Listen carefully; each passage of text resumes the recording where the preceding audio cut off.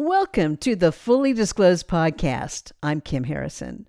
Like you, my roles are multifaceted. Wife, mom, granny, Bible teacher, and writer. But I'm convinced the best thing of all is simply belonging to Jesus. And the greatest thrills are discovering Him at every turn. After all, He promises that those who ask receive, they that seek find, and to those who knock the door will be opened. Everything fully disclosed. For in Him we have everything God is and everything man is intended to be. What if it's only 1 out of 3? What if it looks like a duck but walks on its knuckles and moves like a reptile?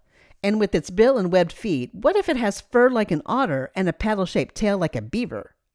The first time the hide of a duckbill platypus was brought from Australia to England in 1799, scientist George Shaw thought he was looking at a hoax and did a thorough search to find the stitches holding it all together. True story.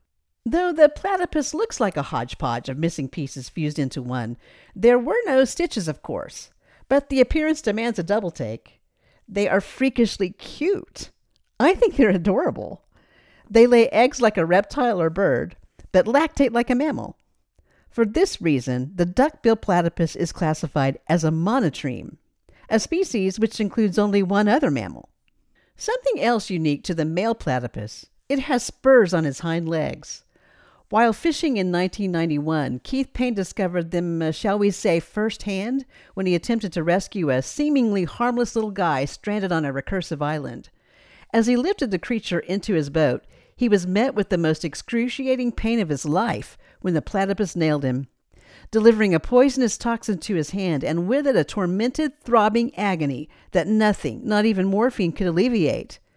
After all other anesthetics failed, relief was obtained only by application of nerve blockers through a wrist block. Now, Mr. Payne was no stranger to injury. As a soldier in the Australian Army, he was awarded the highest honor for valor.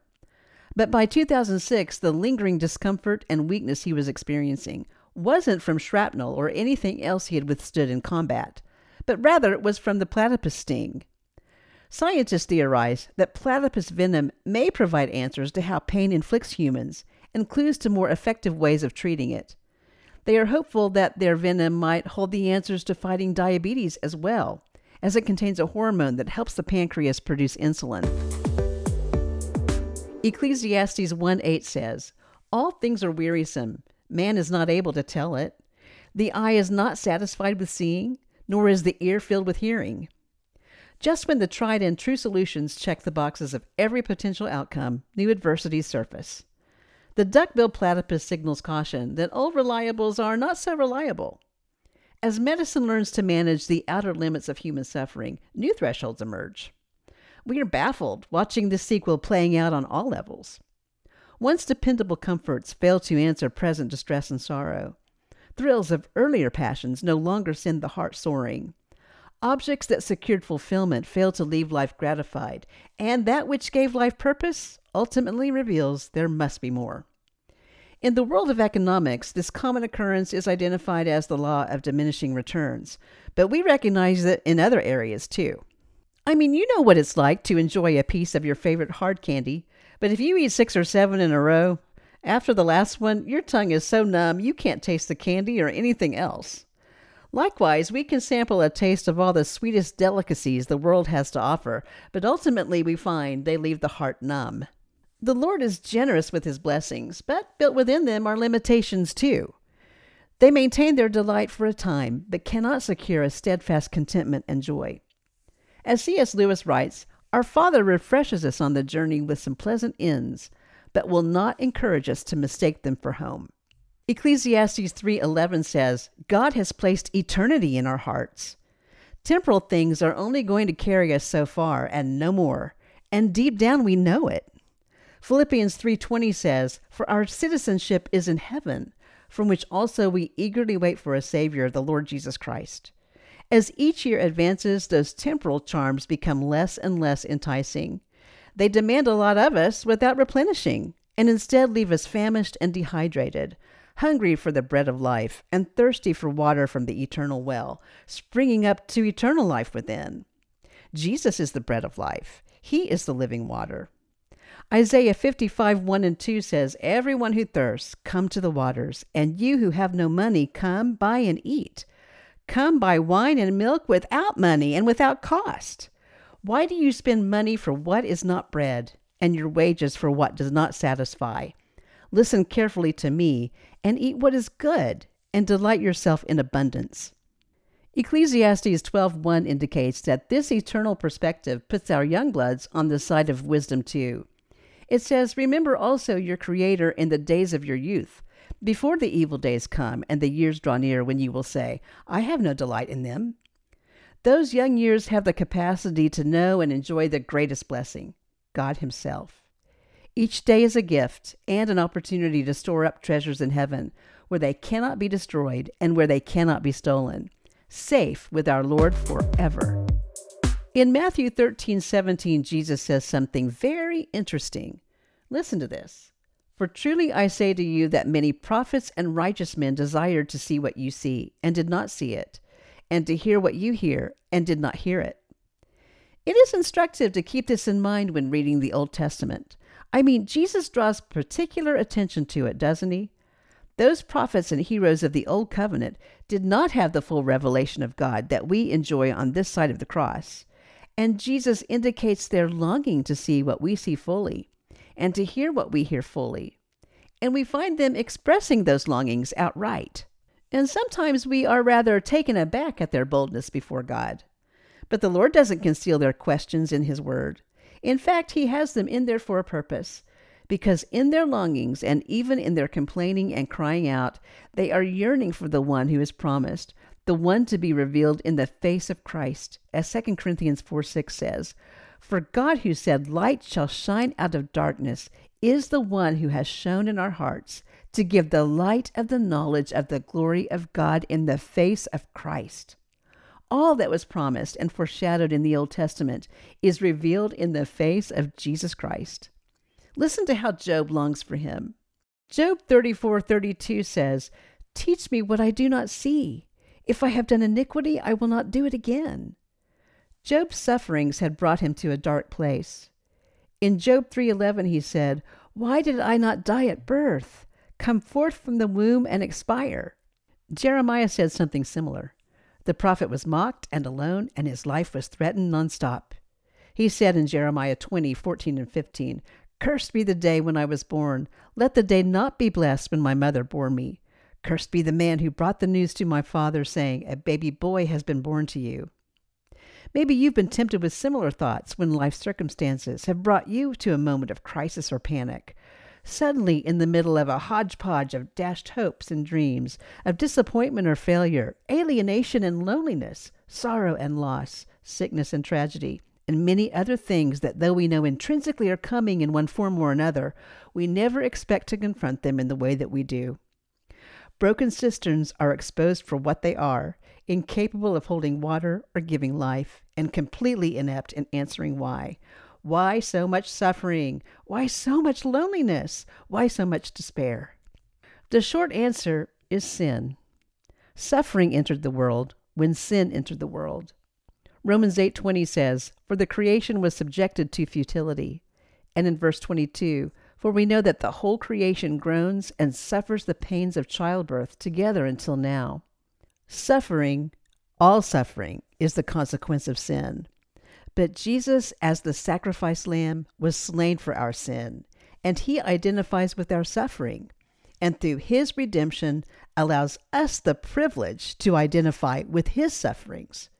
And so we will spend the rest of our time together today looking at how He redeems them. Isaiah 58:10 says, "If you give yourself to the hungry and satisfy the desire of the afflicted, then your light will rise in darkness, and your gloom will become like midday." For the servant of Christ, the Bible speaks of pain and perplexity as opportunity. Helping another person, ministering to one in need or in pain, lifts me out of mine. I benefit as I benefit someone else, even in the middle of suffering and sorrow. Ministering to the needs of others is a very practical way of experiencing joy in the midst of personal suffering. There is an authentic and enduring compassion that overflows by assisting someone who hurts when I myself am hurting, especially when it is a similar hurt. To pray for someone else's similar sorrow when my tendency is to be eaten up by my own. In the same way, we can also be on the receiving end of such ministry, and we are encouraged to allow others to minister to us as well. 2 Corinthians is the largest record of Paul's sufferings, and he speaks of how others ministered to him in his trials. As he writes in 2 Corinthians 7, 5-7, "For even when we came into Macedonia, our flesh had no rest, but we were afflicted on every side, conflicts without, fears within, but God who comforts the depressed comforted us by the coming of Titus. And not only by his coming, but also by the comfort with which he was comforted in you, as he reported to us your longing, your mourning, your zeal for me, so that I rejoiced even more." Just as Paul was comforted by friends, our friends become comforting agents to us, as we likewise are for them. Still, human empathy is limited, isn't it? I mean, pain is precise. You do not experience your pain in any vague sort of way, and neither do I. Each day I awaken to the realities of an autoimmune disease.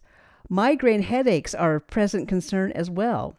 It's comforting to meet up with another who shares like experiences, who understands what it feels like to endure those unique sufferings, and yet, as they walk away, empathy goes with them. I am still left with the reality of a pain so precise, just as they are left with theirs. In John 14:16, Jesus promised this, "I will ask the Father, and he will give you another helper," some translate it comforter, "that he may be with you forever." The idea of the divine comfort is expressed in the Old Testament, but it is seen mostly through the eyes and in the context of the Messianic age to come. As Isaiah 51:3 says, "Indeed, the Lord will comfort Zion. He will comfort all her waste places, and her wilderness he will make like Eden, and her desert like the garden of the Lord. Joy and gladness will be found in her, thanksgiving and sound of a melody." In the New Testament, this divine comfort is not only revealed fully, but exalted. So much so that his comfort is revealed as a divine attribute with a new name. Listen to it proclaimed for the first time in all of Scripture in 2 Corinthians 1. Verses 3 and 4 says, "Blessed be the God and Father of our Lord Jesus Christ, the Father of mercies and God of all comfort, who comforts us in all of our affliction, so that we will be able to comfort those who are in any affliction with the comfort with which we ourselves are comforted by God." The God of all comfort, a newly revealed name within the Godhead. On this side of the cross, we are granted a new understanding and experience of the Trinitarian God. Not only may we intellectually grasp him as the God of all comfort, we experience his comfort within our own hearts and souls through the ministry of the Holy Spirit, who has been given to us through Jesus. Remember what he declared in John 16:7, "But I tell you the truth, it is to your advantage that I go away. For if I do not go away, the Helper, the Comforter, will not come to you. But if I go, I will send him to you." The full revelation of him as the God of all comfort was a blessing revealed as a result of the resurrection. Luke 2:25 describes a godly man who was longing to behold and to seize the divine comfort long promised. "And there was a man in Jerusalem whose name was Simeon, and this man was righteous and devout, looking for the consolation of Israel, and the Holy Spirit was upon him." Next, the passage reveals that baby Jesus enters the temple with his parents, and Simeon declares in verse 30, "For my eyes have seen your salvation." The comfort, the consolation of Israel was to be fulfilled in the child before him. And through him, we have full access to the God of all comfort in the person of the Holy Spirit, who ministers to the depths of our souls in all of our hurts and in all of our sadness. As was true for Paul, suffering becomes an opportunity to deepen our understanding and experience of the Trinitarian God. Paul is never overwhelmed by his sufferings the way that Job and Jeremiah were. On this side of the cross, he has access to the full revelation of God in Christ and in the God of all comfort. He writes in 2 Corinthians 1:5, "For just as the sufferings of Christ are ours in abundance, so also our comfort is abundant through Christ." No matter how abundant were Paul's sufferings, the comfort of God was more abundant still. Everything we want to know about God we find in the revelation of the Son. And now we know that the present help in times of trouble spoken of in Psalm 46 is the God of all comfort. And he comforts us in all of our affliction. Remember, where one attribute of God is present, all are present.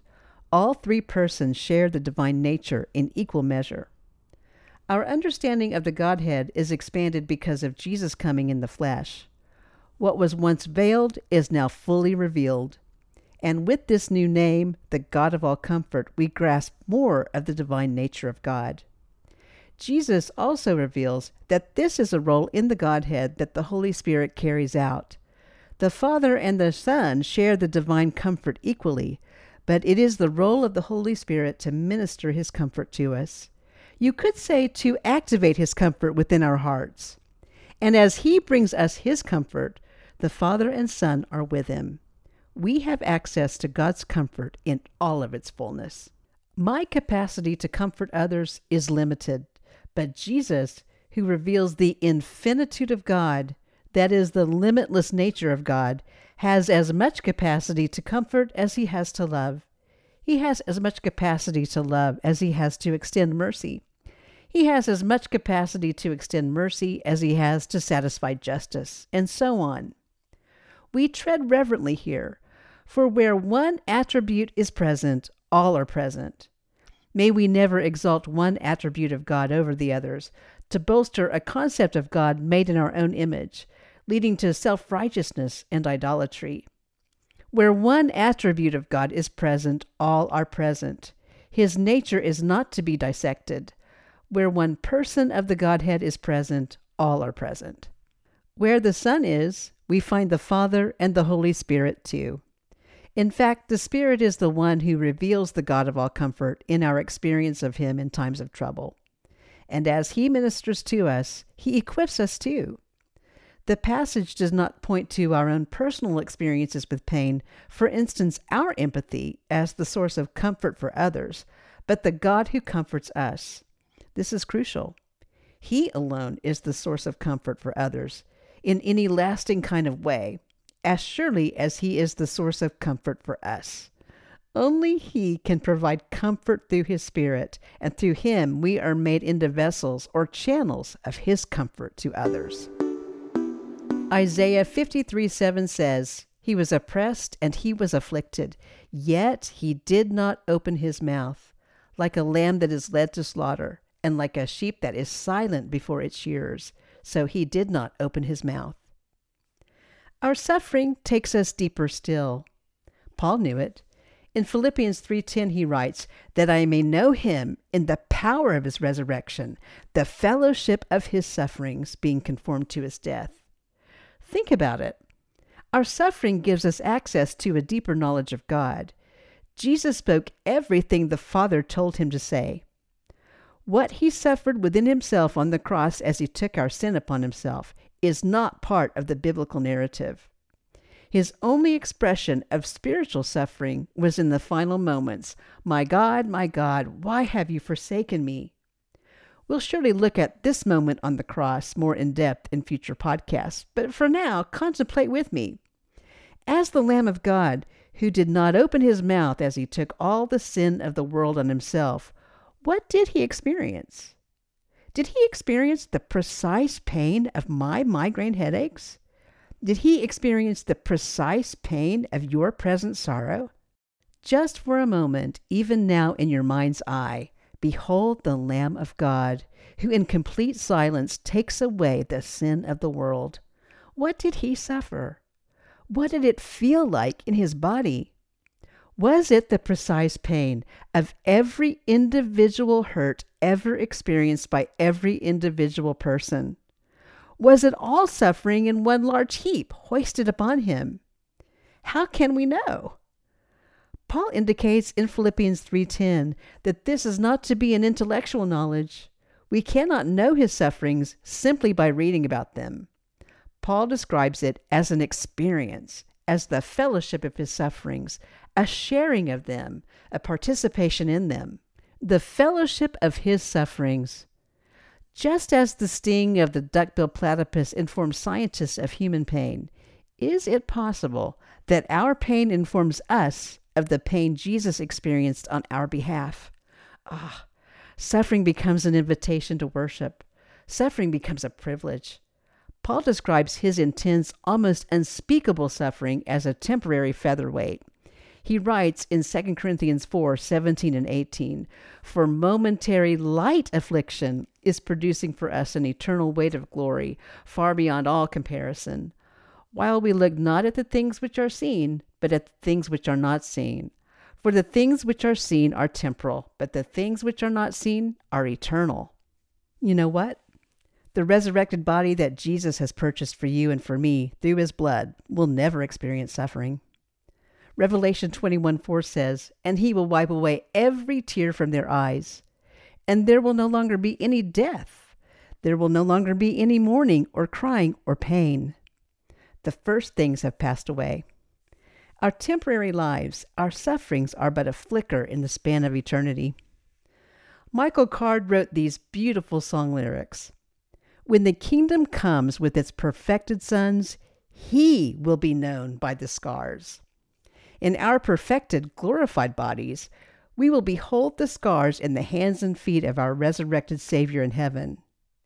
In Revelation 5:6, John beheld Jesus as a lamb standing as if slain. Our only opportunity to know Christ in the fellowship of his sufferings is now. Will it not enhance our worship of the sacrificed lamb, not only now, but in eternity, to recognize his scars in our resurrected bodies, because we have suffered something of them here in our temporary dwelling? There is purpose in your pain. There is purpose in mine, and there is healing and salvation through his. I close with Romans 8:16. "For I consider that the sufferings of this present time are not worthy to be compared with the glory that is to be revealed to us." Amen. Thank you for trying something new among all the options out there, and for etching out time to give this podcast an opportunity to minister to you. I pray that it does. Subscribe if you like, and join me again next week.